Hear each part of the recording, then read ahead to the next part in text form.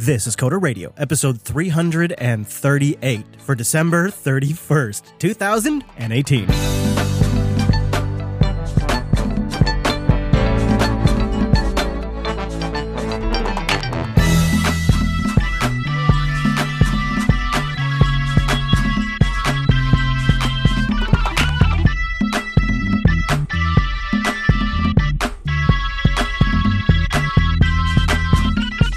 Hi, everyone, and welcome to Coda Radio, Jupiter Broadcasting's weekly talk show, taking a pragmatic look at the art and the business of software development and its related technologies. This episode is recorded across the Pacific Northwest and the beautiful state of Florida. My name is Chris.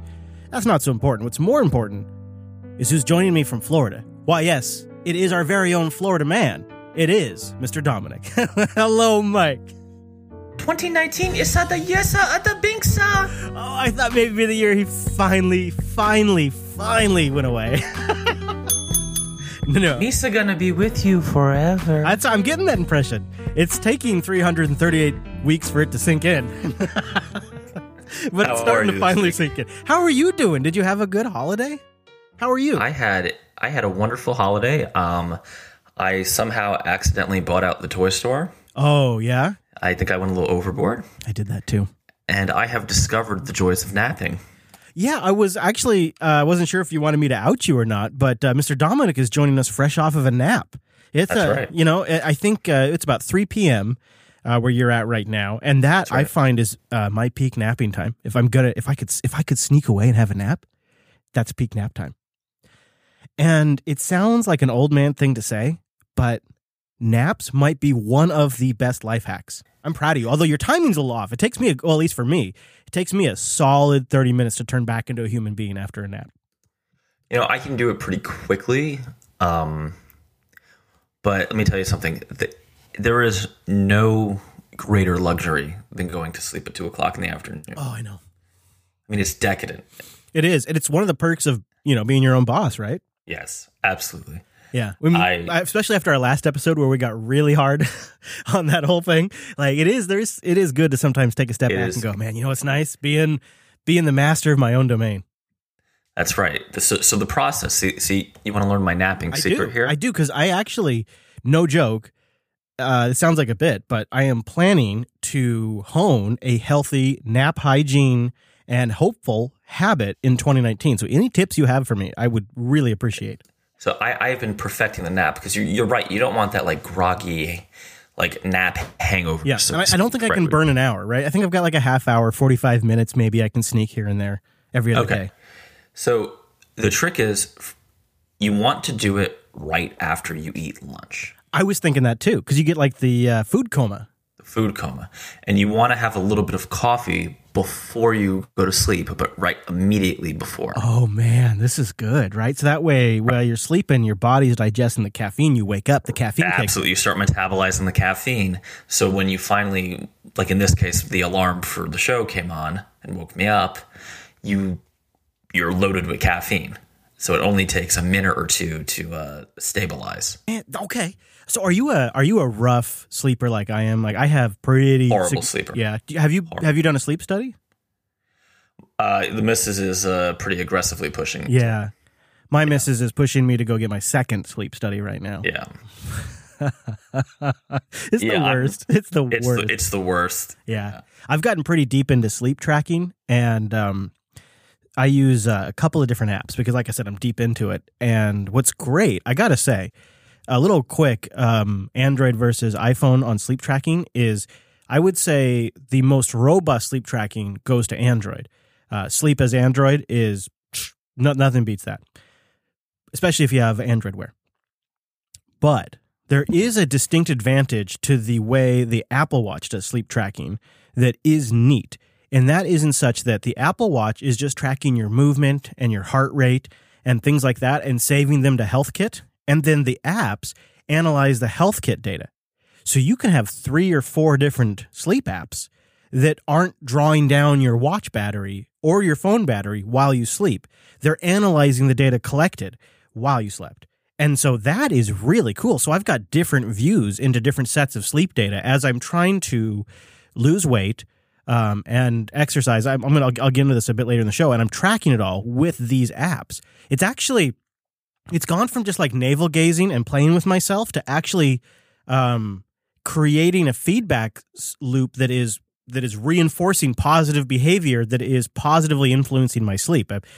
I'm really excited about today's episode because I'm in a good space with like where I'm going in 2019, and it sounds like you've got some serious goals. Like, I hate how I'm not a big fan of New Year's resolutions because I kind of just want to start right now. It's always been my thing. But goals or new ways of thinking, thought technologies, if you will, or frameworks, I'm kind of all about that for the new year. So I'm really excited about today's episode to chat with you about it because you're full of good hacks already. But why don't we start with an email from Nicholas? Because this is great. Nicholas goes way back. In fact, he says, I've been listening since episode 1.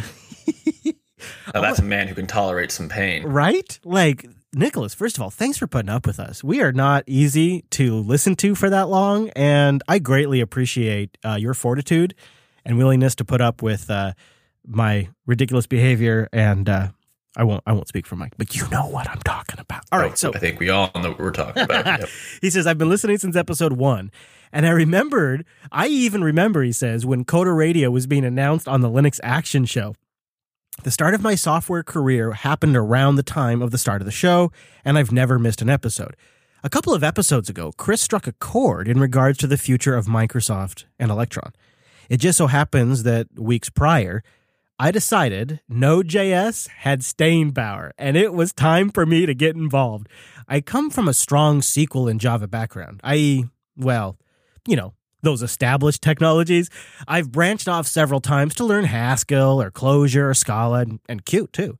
After learning these technologies and watching their adoption and communities flatline or decline into nothingness, I now feel like a defeated Viking sailing back with no treasure after a long raid.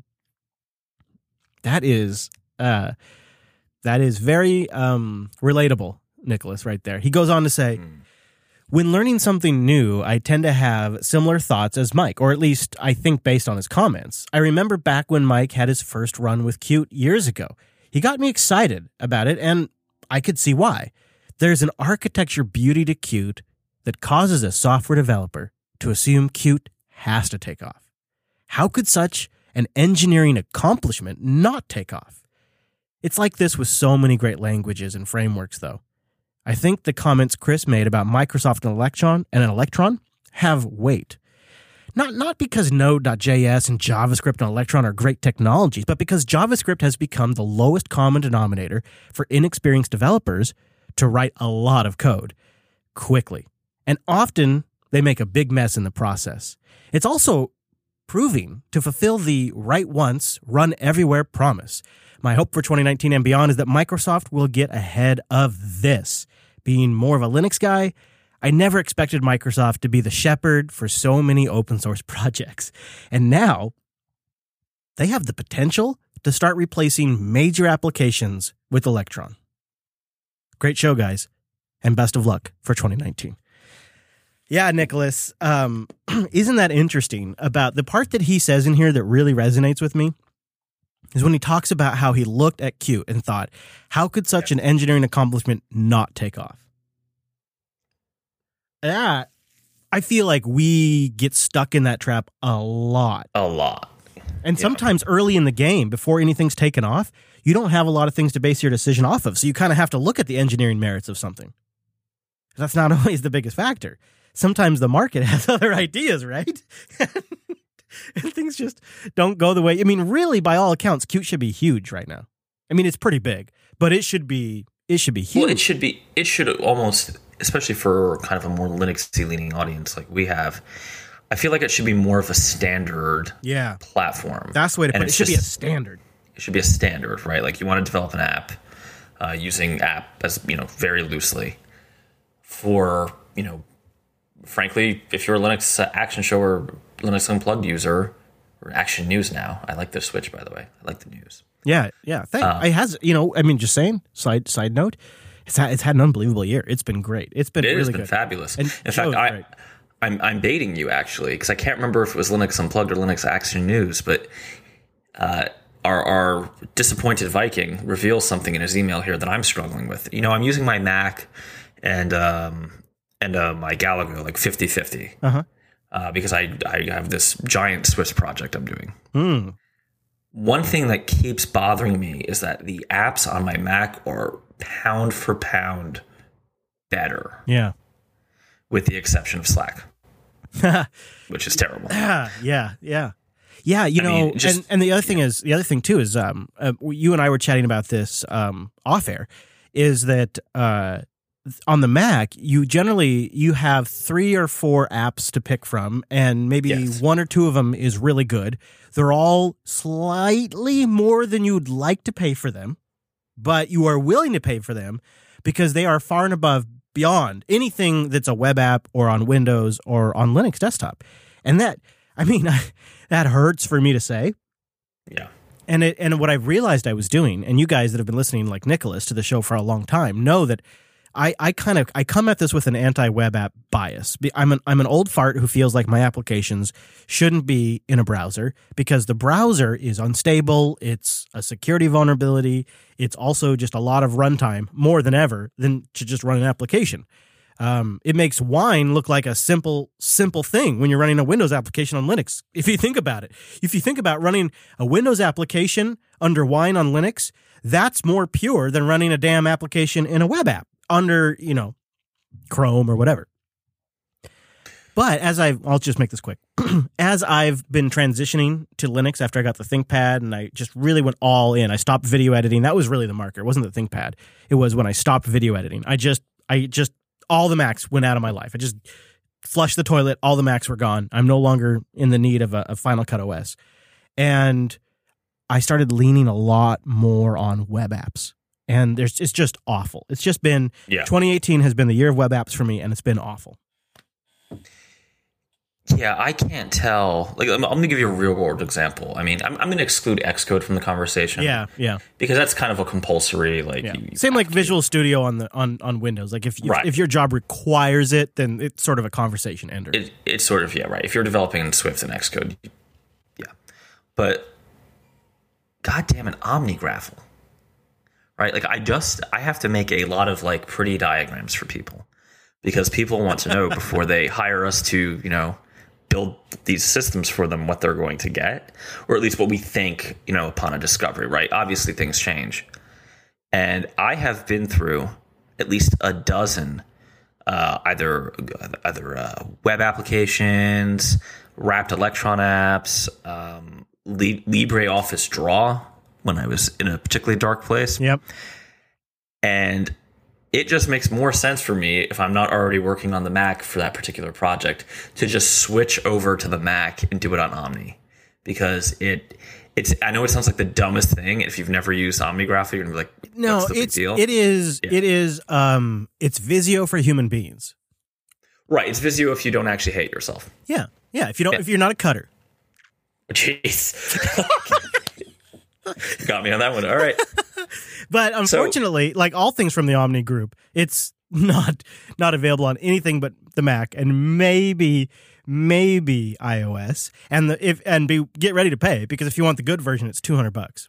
Oh yeah. Oh, and by the way, that's the other irony. The iPad Pro version of this app, which does exist, is better than most of the web app alternatives on desktop. Oh, absolutely. Yeah, 100%. So if I had to let's just say I did no more Swift work, which I got to talk about because for some reason that came back up. I probably would be more inclined to get Athelio, but still do all of this documentation work on an iPad. Well, yeah. Welcome to my world right now. And Slack on iPad. I just want to say, yeah. Well, native. It's so much better. It's so much. They could just port that, right? Yeah. When that Marzipan thing comes out to port it to Mac, that should be their first step. They should. And then, seriously. But then the Mac version would be the best desktop version. Superior to all the desktop versions. Yeah, I'm not surprised that you and I are both feeling this way, because think about it. So OmniGraffle, great example. I think OmniGraffle is maybe the perfect example. The Omni Group is the company that makes that. OmniFocus and a few other applications they're pretty well known for. And they've been around for 20 years. So you've got a dev shop with a 20-year legacy. You've got a platform that has 20 plus years of design ethos and thinking and language. You've got a stable, well set of documented APIs. You've got a distribution mechanism that, while it takes a large cut, provides your CDN, it provides your payment processing, it provides in-app purchase mechanisms. Is it that surprising that you and I are sitting here going, shit, somehow, man, this has resulted in a better set of applications than what you get when you run something in a web browser on a free desktop? I actually don't think it's that surprising. It's disappointing, that's for sure, because I'm a user of that free desktop. Talking to you on, I'm on one right now as we're doing this, but I got to say, like OmniGraffle, Slack, I'll throw another one out there that's just, I'll stack this up against anything that's available on Android or the Linux desktop. AirMail. If you have a few mail accounts, if you're tracking a few mail, nothing beats AirMail. I've tried everything else, nothing beats AirMail. That is my email client of choice on Mac. Yeah. That's what I use on the iPad. So the weird shift that I am really struggling with a bit is I've gone from a workflow shift where my desktops are my main source of truth to where this sounds so douchebaggy, but it's just the truth. My iPad is the source of truth now. The iPad is, because it's got IA Writer. I'll put a link in the show notes. It's got to be one of the best text editors I've ever used. It's got Working Copy on my iPad. Working Copy has got to be, no offense, because CodeJournal was awesome, but Working Copy has got to be one of the most powerful Git clients for iOS that I've ever used. It's just, here's why I like Working Copy. Working Copy can run in the background as glue, and you don't ever have to really use the app. Yeah. They've so I can be an IA writer, and I can be writing show notes, and I can be writing notes, and I can hit save, and Working Copy is saving that up on my GitHub repo for me. Yep. And it's saving each version up on GitHub for me as I'm sitting there writing. And I'm just it's just so great because I just fire up the app, I just start writing, I hit save, and everything in the background is going up to GitHub with me not having to do anything. This workflow is pretty good. And so what I've been doing over time is I'm trying to come up with workflows that are not specifically locked into iCloud. They're not locked into Google. They're not locked into one particular cloud vendor, but they work really great, and I can access them from the desktops and the iPad. But the primary dependency is that the iPad can work flawlessly. The desktops and laptops are now secondary. If I can get it, if I can view it, if I can edit, that's great. But it has to be on the iPad, which is a complete 180 from where it was before the iPad Pro. I know this sounds stupid, but I've even gotten myself set up now with a mechanical keyboard, a great mechanical keyboard. Ooh, which one? I think it's Matthias Pro. It's got the one that's designed for the Apple Command key. I don't know what. I think it's. I'll try to find it. I'll try to put it in the show notes. Yeah. I got the Matthias Pro hooked up to a USB-C hub that has power. It's got it's got a professional sound DAC connected to it, and then it's got professional monitors.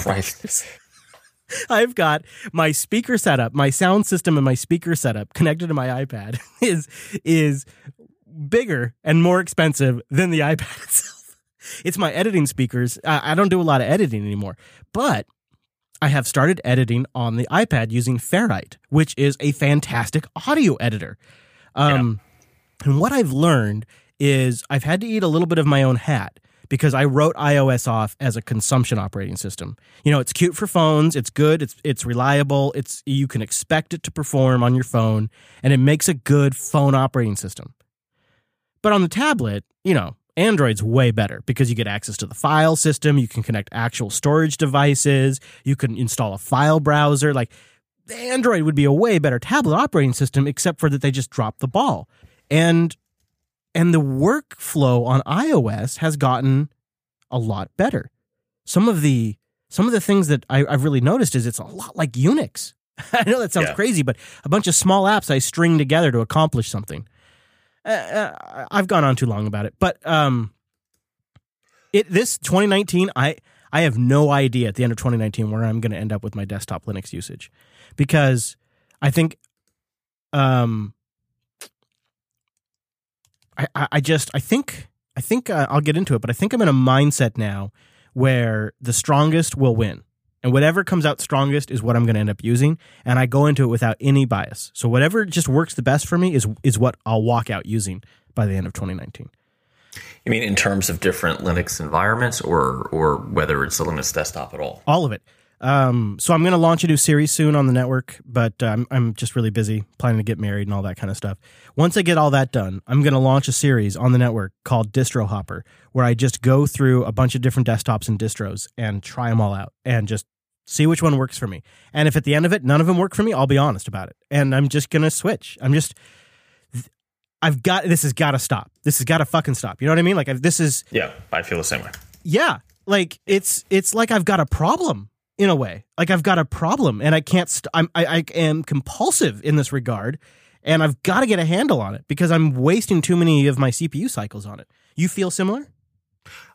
So I'm going to make a cheap joke about myself breaking computers, but seriously, like I have paved and wiped and installed either Mac OS or, like I know you feel this way too, right? You have a way you want your system set up.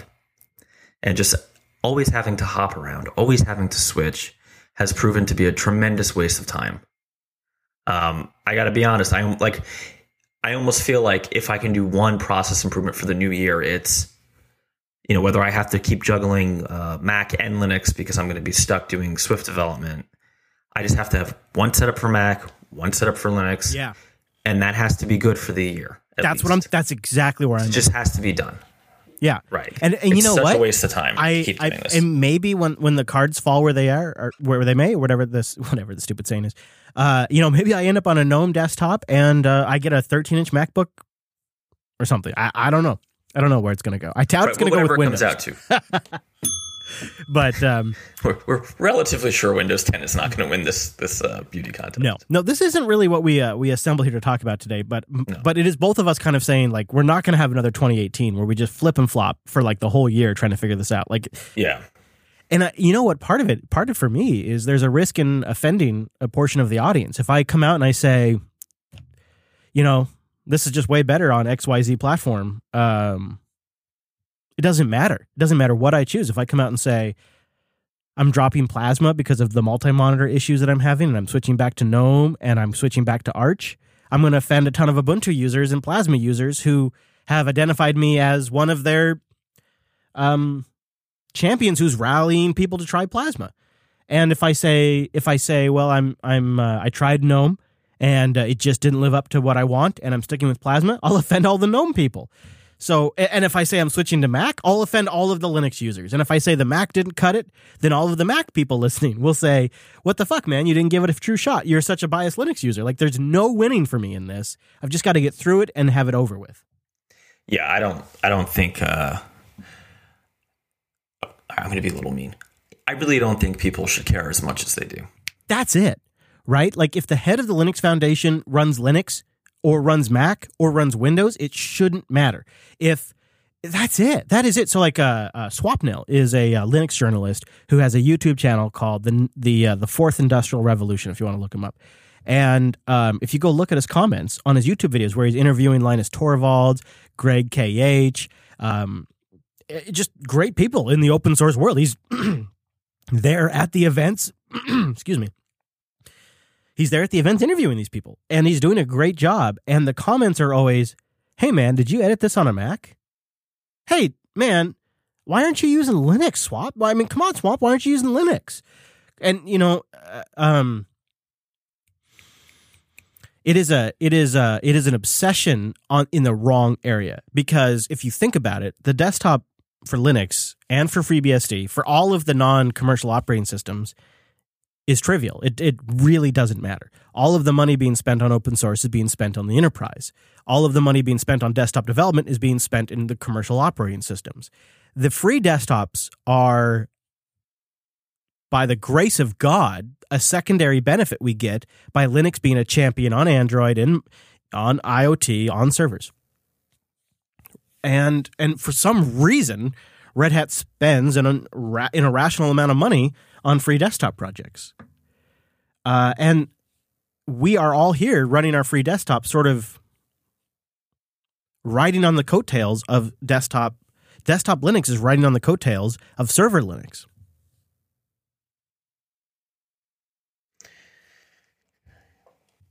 So are you suggesting that, and I'm not sure that I don't agree with this, that since the real game for Linux is an IoT and on the server, all these little flame wars about, for instance, GNOME versus Plasma, which I think is the dumbest argument that goes on, are kind of completely useless. We're not important. Yep. Total distractions. Yeah, I'd have to agree with that. Yeah. Meanwhile, there's like a whole billion-dollar industry out there that is booming. And we're sitting here worried about, are people writing Qt apps or GTK applications? Are you running Mac OS, Windows, or KDE or Plasma? Are you on Pop! OS, or are you on Ubuntu Mate? Are you on Elementary OS, or are you on Arch? Are you on OpenSUSE, or are you on Fedora? Like the things that we're worried about are just, that's not what the market's worried about. No, not at all. Yeah, that's what the I think that's ultimately going to be the lesson, hopefully, of 2019, because now that we have Microsoft being bigger in the space and a bunch of other companies, I don't, in a weird way, I do think we're going to see continued growth in the Linux desktop. Yeah, but I think it's going to somehow be different. I think a lot of the real big money action is going to be, and continue to be, right? This isn't a new trend, on the server side, and particularly the IoT side. I think we're going to see something pretty, I don't want to say like Docker for IoT, but something like that standardizes the IoT landscape. Because one of the dirty little things that, if you've ever done IoT development, it's very, unless you're using like a Raspberry Pi or an Arduino, which is kind of IoT, but I'm talking like, but also it's like consumer grade hardware, so it's a bit of a risk too. Yeah, if I'm talking about like real industrial grade IoT, all of these platforms are kind of their own beautiful little ponies. Oh, sure. You got to collect logs. You got to ship updates. Yeah. You got to manage the lifespan of the hardware. And you got to stand up all those back-end services to provide that. Yeah. You got to build all of that. Which is terrible. Unless you go with Azure Sphere OS. Right, which I still don't think will. I mean, Azure Sphere is very interesting, but what I'm thinking more is like an open source, kind of like a Docker, like an abstraction over the core system. Sort of like how, and I'm just saying as a comparison, not that it's going to be this. Project Treble is for Android, where you kind of abstract away some of the hardware stuff, and you can keep the kernel and the software layer current. And then it's just this abstraction layer that you have to kind of fiddly worry about the hardware implementation details. Something sort of like that, but for IoT. Yeah, that's what I'm thinking. Exactly like that. I could see that. I could definitely see that. I think that'd be really, really good. And then let's move on. I want to get to your goals for the next year. But back to your Microsoft point, just super quick. Isn't Microsoft's sort of total change of tone and doubling down on open source in a way like a weird validation of everything that I just talked about? Microsoft is sort of proving that it's about the server side. It's always been about the server side. Yes. And the desktop is just secondary for people that want to compete in that market. But if you're not making the hardware like Macs, like Chrome, like the Surface, then it's almost not it's not a game worth playing. Like, you have to be, at this point in 2019 now, it has to be everything that has to be a complete product. It needs to have storage. It needs to have applications. It needs to have all of these third parties that connect in with it, like Mac OS does, like Chrome OS does, like Android does, like iOS does, and Windows. Yeah, I think that's exactly the point. I think it's going to be, like you mentioned a few weeks ago, I think some pretty aggressive kind of hinting or predictions about what Microsoft might do at Electron. Yeah. If they do that, I think that's going to be more than just, make Electron on the desktop better. I think we're going to see some sort of holistic I don't know, we're going to say something. How can I say this? Like something where that technology, where the Electron technology becomes glue between your server, your, how you run your client software. Something bigger than just making Electron less crappy. Yeah. Yeah, of course. That is Microsoft's bread and butter there, isn't it? That is really what they're kind of good at. In fact, not to like double down on my own theory here, but in a way, Microsoft for a very, very long time has been a huge proponent of write once, run everywhere. They've just done a really bad job. Well, they've done a great job. Hey, hang on, Chris. I have to update my J Sharp. Yeah, I'll be right back. Thank you. Yes. You know exactly where I was going. That is exactly. Like, they've done a good job. If you're in the Microsoft-only ecosystem, then write once, run on all Windows platforms has worked for quite a while. But this is really about truly, legitimately write once, run everywhere. Of course, it's the VHS of programming languages, but it is truly write once, run everywhere. And my prediction is that Windows would become the premier platform because Edge rebasing on Chromium, they could bake in an Electron runtime into the OS and Electron applications. It would require some modification in the stack, like we talked about. We covered that, but it would it would make Windows a premier platform to run these Electron applications, and Microsoft would really just be fulfilling something that they've put a lot of energy behind for a very, very long time, with just different attempts at the implementation. Once you get things like Office or a couple of other core applications in Electron, what really starts to matter is that Chromium engine, not really even the Win32 API, or the GDI-based desktop. What really starts to matter is, can you render that Chrome web data? And Microsoft, if they can get all of us to transition to that, gets a ton of flexibility on the future of Windows. I don't know where they go with that, but if they're not thinking of this, if they're not thinking about Electron as one of their many escape hatches from the Windows code legacy, then I don't know what's wrong with them. It's got to be part of a Microsoft doesn't do just one thing. Microsoft does things when it's beneficial in 3, 4, or 5 ways. And when they can say, all right, this benefits us in multiple ways, then they act. The move to Electron with their acquisition of GitHub, it enables them to provide applications for multiple platforms, from mobile to desktop, and it allows them an escape hatch to get off of the Windows code base if they want to move to something in the future. It just seems like they got to do it. They got to. Yes, I'm even more ambitious than that. With if they're going to do it, it's not going to be Windows, Linux, Mac, server, IoT. It's going to be. In fact, I think this is for everybody, including TMB, and I think you're going to see it a lot too in the open source space of you're not selling an app anymore. You're not selling, consulting services. You're selling a full solution. Part of that may be you have an iOS app that runs Swift. Part of it may be that, you're using some sort of like Azure Spheres. Actually, if they just do what they're doing with Azure Spheres with Electron, where there is proprietary, I believe, I don't know. Did they say that we're going to open source Spheres OS? Good question. So, it's Linux, but the things they've added from my conversation with them are crash metrics, secure updates, and things of that nature. And I don't think those are open source. Well, and there's also on part of, so like, in one way, the way that they market Sphere OS is kind of weird because it's not just an IoT operating system. The real value there is getting the basically pre-rolled security and a bunch of the pre-rolled functions by connecting it to Azure, right? And that is, so if you're considering, I'm just going to take a little Sphere OS tangent here.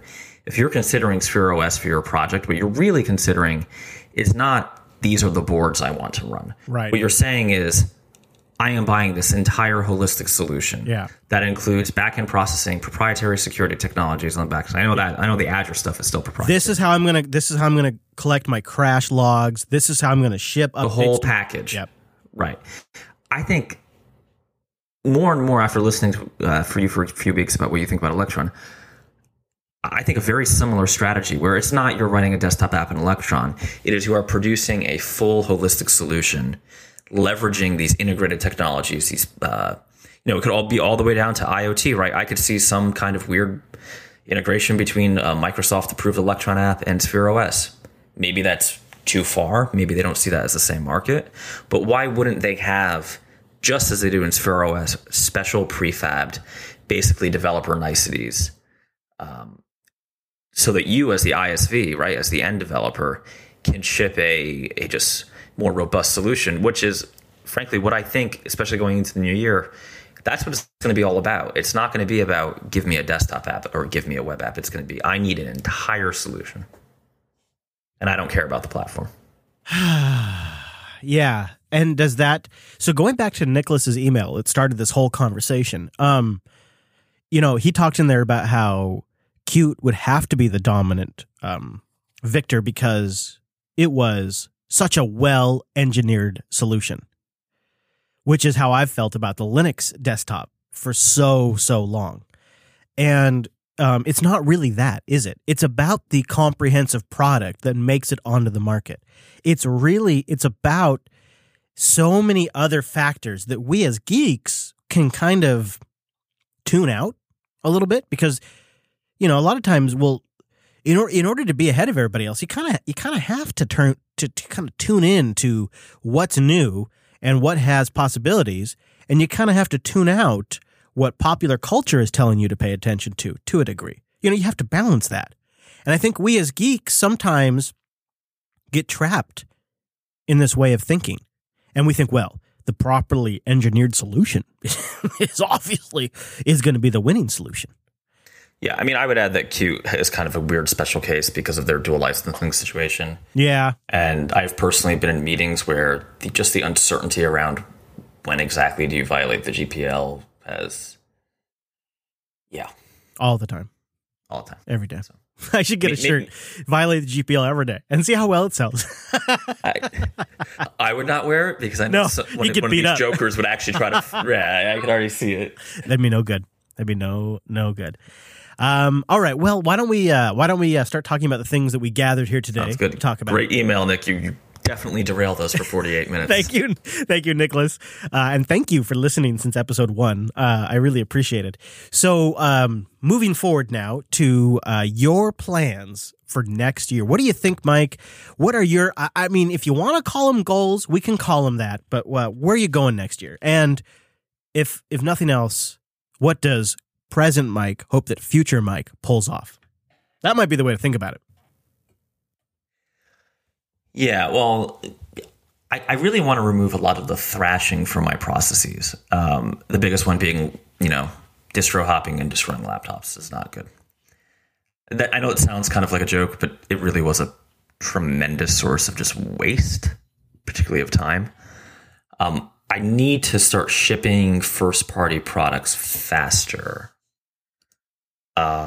So like not okay, just to make sure I'm clear. You mean not projects that you're doing because you got a client doing them, but ones that you might sell directly to the market?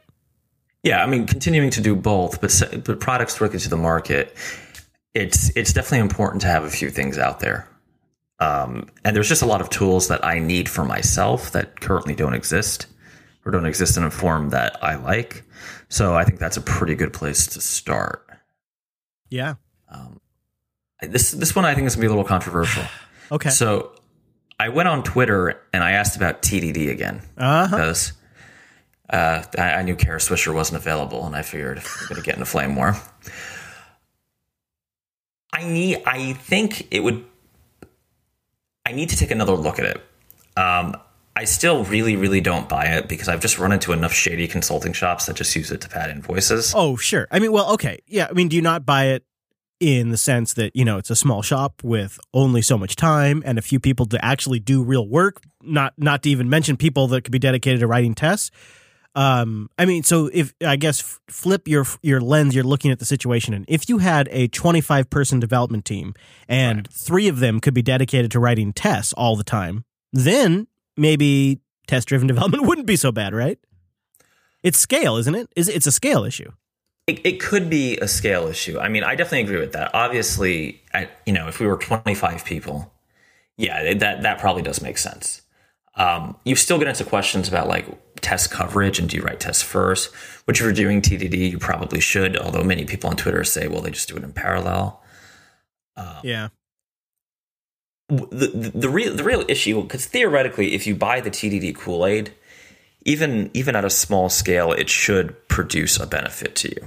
I have begun to sip upon the Kool-Aid, and the people that I talk to that are trying to convince me, they tell me that if you spend 10 hours, 20 hours developing your tests and thinking that through, you spend significantly less time doing actual practical development because of all of the front matter you had to do to create the tests and work that through.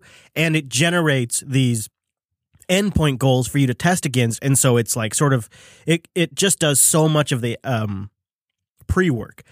I have yet to actually verify this. To me, I'm more of a let's just jump in and start building kind of guy. But this is what I'm being told. Because this is how they kind of work at Linux Academy for their development, is they're like, let's define the scope, let's define the test, let's make sure this meets what we expect, how do we measure it, now we start building.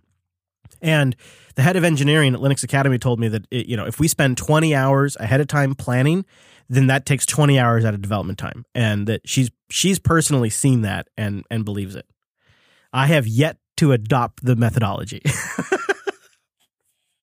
Well, I've heard that before, and then when I get into the kind of like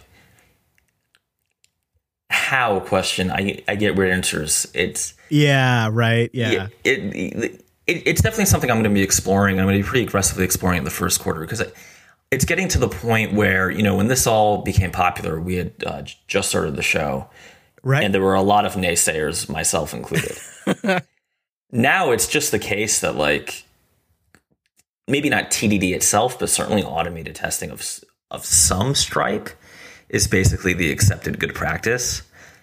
And there just has to be a reason for that, right? Like, I hope. Maybe this is another agile consultant trick, but I hope it's good. I'll tell you what the skepticist in me says is that it's a way for people that are getting paid full time by a business to justify their hours.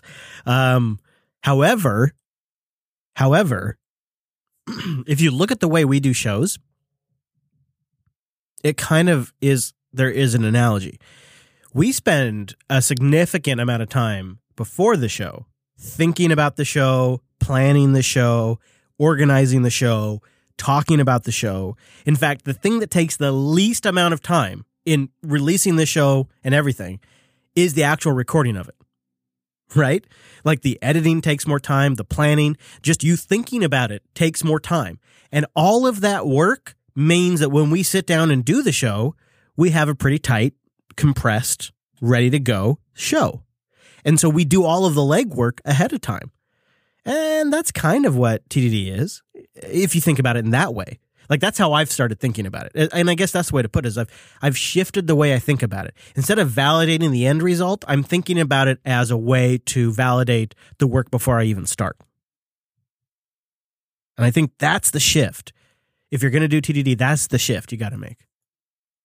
I could be wrong. I'd love to hear what the audience thinks. Yeah, I'd love to hear what the audience thinks. I mean, this is something where, it's either going to be one of these situations where I just haven't seen the light yet, but maybe I will. So what else is in your future for 2019? What else? I mean, that's big. I think some serious Swift development. Oh, what? Oh, I'm sorry. What? I'm sorry. Do we need to end the show? Should we just hang up? Should we rage quit right now? Hang on, let me remove all liquids and metal objects from my desk. I can only imagine what the rest of your day was like after that Swift episode. I never thought about that. I never thought about what Mike's day was like after that. I know what my day was like. I don't know. There should have been some like a bonus content of just like following me around with a GoPro, watching me just rage at the world. Well, it's time to wave the white flag of Objective-C. Oh, really? It only took me 5 years. Okay. All right. I mean, I'm there with you, man. I was there for this fight with you. It's unfortunately the iPad Pro is becoming too good, and we kind of alluded to this in the beginning of the show. Although I don't know if you knew. Oh, I did put it in the doc, but there's just too much opportunity to make actual production apps for iOS right now, which is what I have wanted. And please listen to the back catalog, and I have a feeling episode 104 will be your favorite. That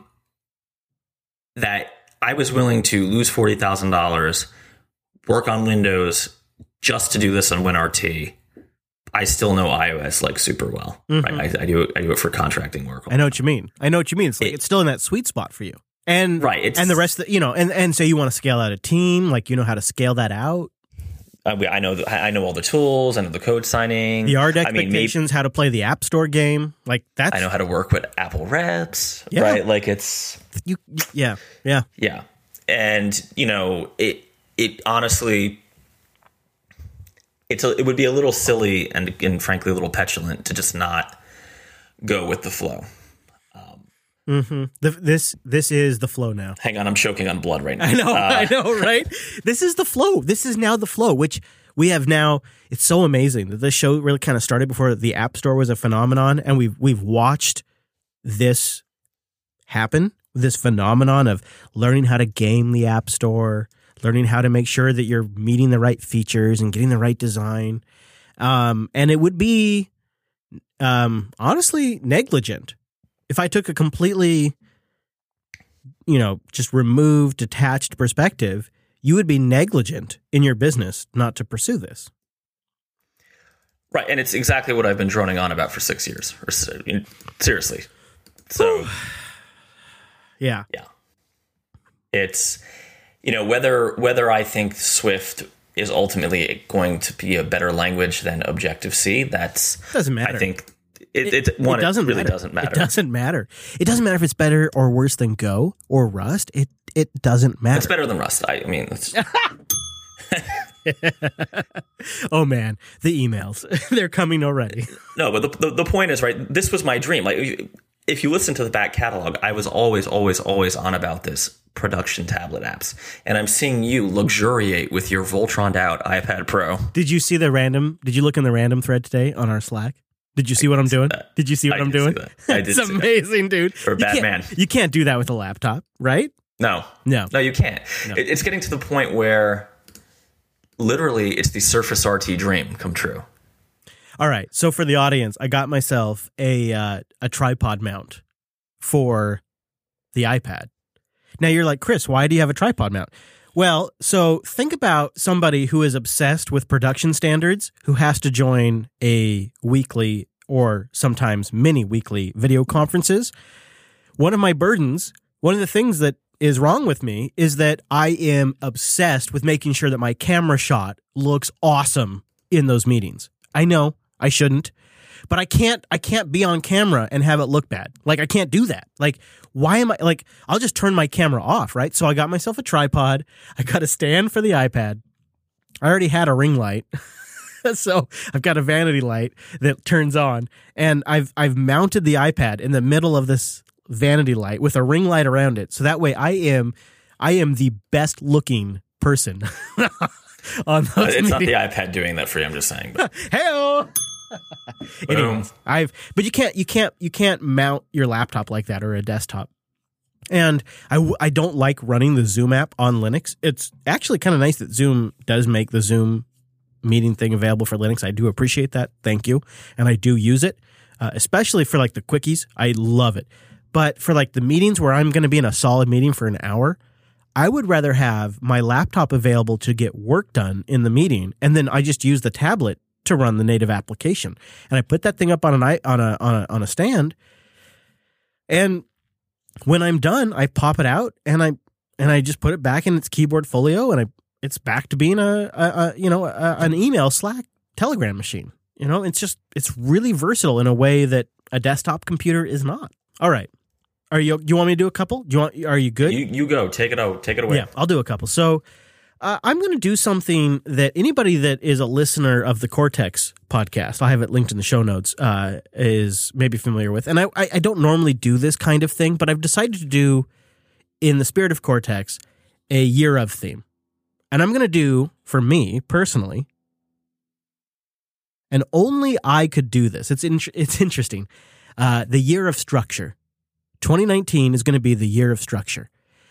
Nobody else could really apply structure upon me. You know, an employer, a significant other. They can't. I just reject it. Don't give me your rules. Don't give me your playbook.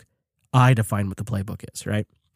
But this has been a different kind of transition for me. 2019 is going to be interesting, because after my divorce about 4 years ago, I just sort of embraced working my fucking ass off. Just worked my ass off. Just really dedicated myself to working hard. And I said things like routine and structure and rules, those are for losers. I'm going to focus on my work and things are going to flow from that. And that's what I'm going to do. And that's been good for a couple of years. I built up the business. I got it to a point where I could sell it and then be choosy about how I sell it. So not only was I selling it, but I sold it in a way where I could be choosy and make sure that the genuine things that are important about this network don't die. And for the most part, it's been a net positive. You know, editorially, they stay out. You've never been, I mean, I'm not to speak for you, Mike, but you've never been contacted by anybody at Linux Academy saying what you can or cannot say. I've never had a conversation with you saying what you can or cannot say. And, you know, so I wanted to make sure that it was a good sale too. And I had to get the business in a spot where it was enticing so I had a bargaining chip there to make it sustainable. It wasn't like a big plan of mine. I didn't have some big plan for years. It's just how it worked out. But that's because I really just focused hardcore on the company. But I paid for that personally. I think some of the issues I had recently were a result of that. But I thought structure and rules were for people who had day jobs. You know, day jobs. Not for us self-employed people. We make our own rules. Not for us wildcatters. No, we're rogues. No. We make our own rules. On the King's Highway. That's right. Yes. That's right. Go as fast as I want. Nobody's going to give me a ticket. Turns out that was a bunch of horseshit, but I'll get to that. And in a way, it's not my fault. It's all completely my lady's fault. Damn her, really, for making me do this. No, not really. It's sort of been one of these things where I felt like after a couple of years, I needed to up my game. And the only way I could up my game is by creating some routines and some structure that I follow. And structure is, and routines are interesting. And I'll give you an example. If I told you, and this is actually true, if I told you that every morning for the last month, I've gone to the gym every weekday at 6 a.m. Shocking. Actually, I've gone at 5 a.m. I haven't gone at 6 a.m. I've gone at 5 a.m. every day. And wow. I've been restricting my eating window from about 10 a.m. to about 4 p.m. And if it's outside of that, I don't eat. Wow. How's that working for you? Pretty great. And you're impressed by that because what I am signaling to you is that I am a dependable person who outside of work has my shit together personally, and I'm going to these things and I'm doing these things. And I'm not trying to brag. I'm just saying there is actual value in signaling that to the people around me. So I'm officially now the leader of a team of people around me. And I expect them to do better than they've ever done before. But if I expect them to do better than I've ever done before, well, then I sure as hell need to start doing better than I've ever done before because actions speak louder than words. So when I wake up at 4:45 a.m. and I fucking don't feel like going to the gym, I remind myself that it's more than just my health. I am sending a message to the people around me about consistency, about being a fucking adult, about being responsible about the shit that I'm trying to do and getting it done. And if I commit to it, I'm going to do it because that's what adults do. That's what professionals do. And that's what this whole year is about. And I said earlier, I was blaming my lady, but what kind of came up is she is shutting down her clinic, and she's going to more of like a mobile setup where she's going to go to people and she's going to set up group sessions at retirement homes or community centers or hospitals and treat people there instead of having a clinic where they come to. And she's been struggling with, how do I know when to get up in the morning? How do I know, what my schedule is? How do I keep myself accountable without any structure? And that's really what sort of made me think about this in a way where when I got divorced a few years ago, I rejected anybody that tried to apply rules to me or structure because, screw them. I'm my own boss. But now I see the value in it. I see the value in routine. I see the value in structure. And I'm choosing to implement it upon myself. Like I'm going to adopt a regime of structure over 2019. And I'm going to make myself try it for a year. Because the first month sucks. The second month sucks. The third month sucks. In fact, and I was talking to Carl about this at System 76 because I've been thinking about this for a while. So when I was visiting Carl, I said to him, I said, Carl, you are, as long as I've known you, which has been about 13 years, you have been in great shape. Carl looks ripped in a shirt. Like, seriously. Even somebody who's killing himself to like keep that company going and transition it to a production company, he looks great. He looks great. Does. Yeah.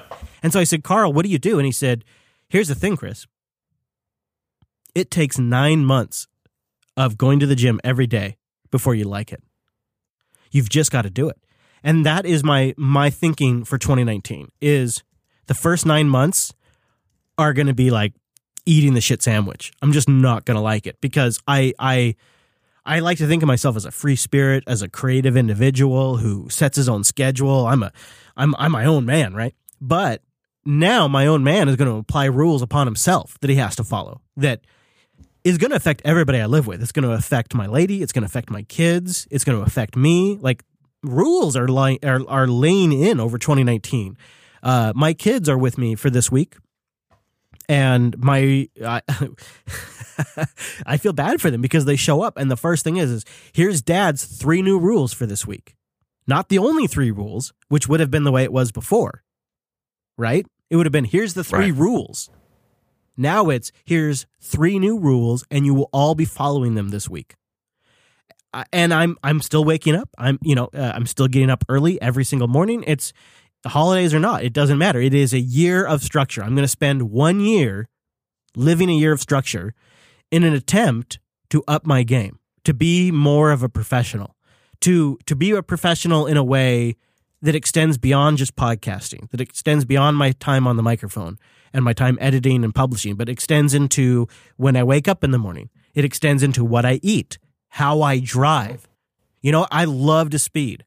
I love to go fast. I really love to go fast. Like I go on road trips where I can go fast on purpose because that area is legally allowed to go fast, right? And so I have to constantly rein myself in when I'm in Washington because Seattle has the worst traffic in the world. And so like, you know what?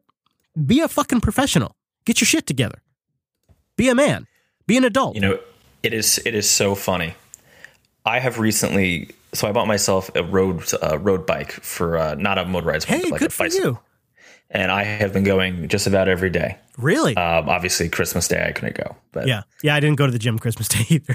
I have been right. Well, of course, days like that you don't do it, right? I have been doing that. I have been cutting out fried food as much as possible.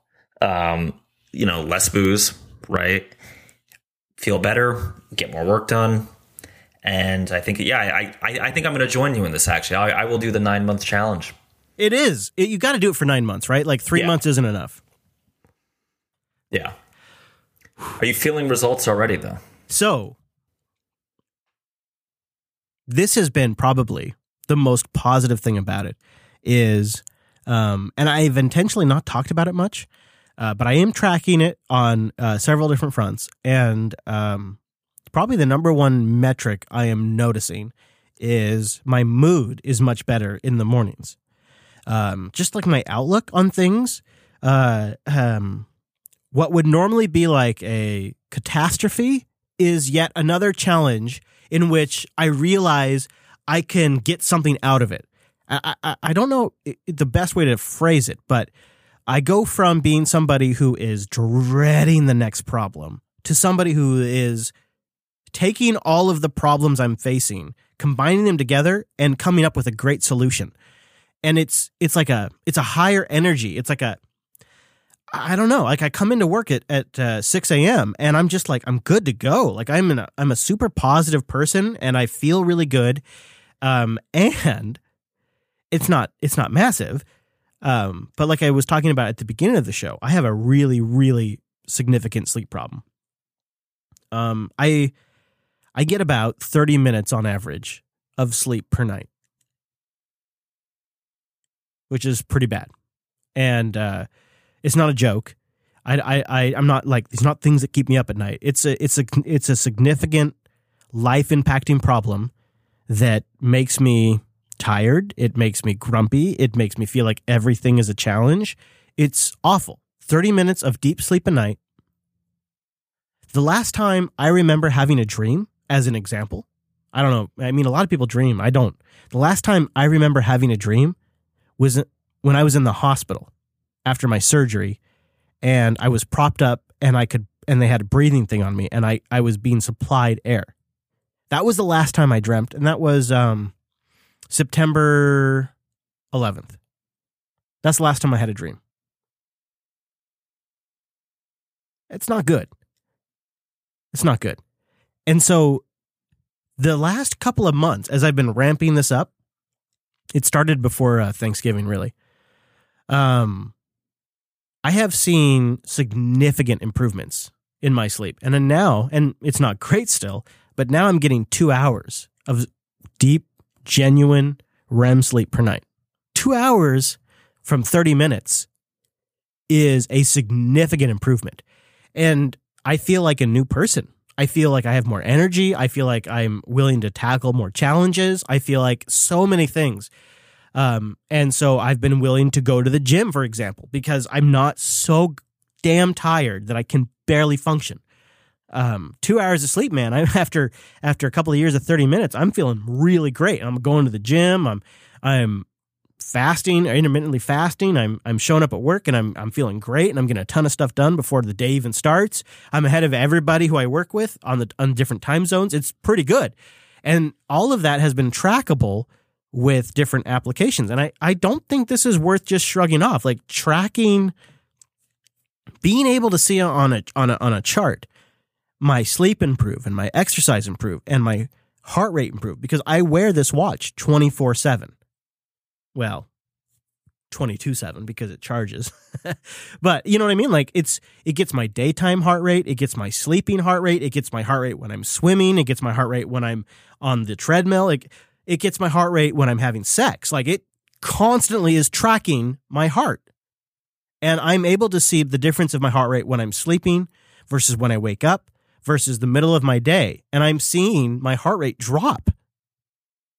I'm going from like a resting heart rate of 100 beats per minute to a resting heart rate of 90 beats per minute. And it's a small adjustment, but it's a big one, right? And in fact, right now, it's even better. Like my average has gotten down to 70 for the last week. Like I see a physical improvement in how hard my heart is beating.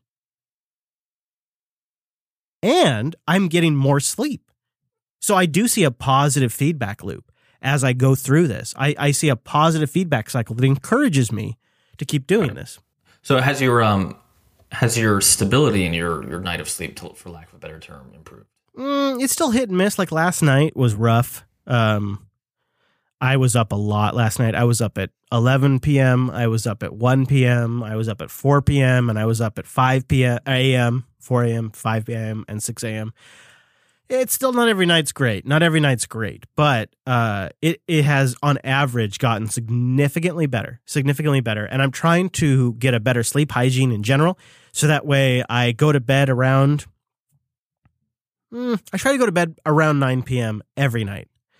I don't always successfully do it, but what's crazy is, you always hear people talk about like reducing screen time and blue light, which always sounds like hocus pocus, but it sounds like black magic to me. Yeah, it does, doesn't it? On the nights that we don't watch Star Trek, I sleep better. And Star Trek is one of those things that's like soothing to my soul. When I'm sick, I watch Star Trek. Like it's mom's home cooking for me. And even still, on the nights that we don't watch Star Trek, I sleep better. And what I mean by sleep better is I actually start registering some level of sleep around 10 p.m. And if I watch television, I don't start registering any kind of level of deep sleep until 1 a.m. And we've thankfully, my lady Hadia is super willing to work with me on this because she wants me to sleep more too. And so she's been willing to like, let's do TV nights and non-TV nights and we'll do some testing. And when we see results, we're like, well, let's test it again. And then we see the results and we're like, okay, well, let's test it again. And I'm kind of taking advantage of the fact that she's willing to work with me on this because she sees it as a big improvement too. She's seen the results. I'm a different man. I know you've changed. It's like you found sleep, Jesus. Can we use that as a title, or would that offend everyone? I don't know. Like that would be. I don't know. I think it's worth the shot. I just want to throw it out there. Of all the crazy titles we've done, I feel like this may in fact be the best one. Yeah, I know. So we've lost a few people in the chat room. I've gone way. People don't understand why dreams and REM sleep and deep sleep, like they don't know how it all connects together because this is stuff that I've been reading about. You don't know until you have the problem, right? Yeah. That's the yeah. This is stuff that I've gotten like really passionate about and been reading about and researching about for like a year or more now. And people listening to this cold have no idea what I'm talking about. But maybe we could bring it back. Maybe we can bring it back to Coda Radio a little bit, like. Isn't 2019? There's an obvious tie, right? So, I mean, there have been tons of papers written out about complex, thinking and logic, i.e. software development, the negative effects of sleep deprivation on that. And I get it. All you people in college, people who are still like, 22 are going to say, no, I can do it. You can do it. Then I'm going to say a decade later, it's going to get harder. You're going to notice that. I mean, I just had a 3 a.m. night last week, right? I used to do those 3 times a week, no problem. I was like death all day. The following day, I mean, I couldn't think clearly. I was just, and I wasn't, it wasn't like a hangover situation. I was literally up at 3 a.m. doing some droplet management. It's not the right way to do things. Mike party. Yeah. Party. I don't party alone. I party with droplets. So do I. That's how I party, man. Isn't that how we all party? I hope so. Otherwise, I am messed up. Architect is clarifying his opinion, by the way, in the chat room. He says, I'm not saying that just because you don't remember your dreams, you're not sleeping. I'm just saying. So, is that clear? Fair enough. Yeah, okay, fair enough. Well, what about Rust? You going to learn Rust in 2019? Is that? I'm going to devote exactly 0 time to learning Rust. Okay. That will surely just make everyone listening happy. And no one listening will be upset by that statement. No, not at all. And I think we know what the YouTube comments are going to be like now. Well, Mr. Dominic, what else? Anything else? These aren't predictions. These are personal goals for 2019. I've got the year of structure. You've got... so hopefully, I feel for you, man. I hope that this is going to be the year of testing for you. The year of testing. You're going to nail it. You're going to I think that's probably going to be the hardest transition for me. And I'm wondering if it's not going to be a come to Jesus moment. Mm-hmm. Yeah, it's got to be like somebody's really, really, really upset. And you have to sit there and go, what could we have possibly done to avoid this situation? Right? I mean, that's kind of what you want to avoid. That's what happened to me with the whole ruptured appendix. Is not that I had an appendix issue, is that I tried to work through it for 3 weeks until it became a deadly issue. Right? Like, how far do you push something? It's true. How far are you willing to go before you're... Yeah. Yeah. And the reality is the sooner you call it, generally the better off you are. Like, the more you've limited the damage. For me, like, it took till I lost the functionality of my right leg before I went to the hospital. Like, looking back at it, I feel like I was in some sort of weird fugue state. I can't believe it. Like, I was sleeping hours and hours a day. There were some days where I slept the entire day and all night, and it took until I lost the ability to move my right leg because the bacteria that my appendix was leaking rotted away my muscles. Don't let that happen to you. You know, you I got would to like call for it. that not to happen. Yeah, you got to call it. Yeah. You got to call it. You got to be just aware of that kind of stuff. And I don't know, that's always kind of the game, is walking that line. You want to walk it as far as you can, but you don't want to go so far that you can't repair the damage. No, that's a good point. Well, Mr. Dominic, where should we send people? Where do you want them to go? Like, Apparently the sleep clinic. No, go to @Tumunuku on Twitter. I would say that. That's what I was going to say. You could check out @ChrisLAS, the networks @Jupiter Signal, and the shows @Coda Radio Show. We also have the subreddit, codaradio.reddit.com. Checked it this morning, and we've got the contact page. That's how Nicholas got a hold of us. Just go to coda.show/contact. I was going to say, you could choose Coda Radio from the drop-down at jupiterbroadcasting.com/contact, but that's old school. We're working on a new version of the site. That's my prediction for 2019, is a new jupiterbroadcasting.com. How about that? Ooh. In the meantime, coda.show/contact and coda.show/338 for the links on this week's episode. Thanks for joining us. See you back here next week.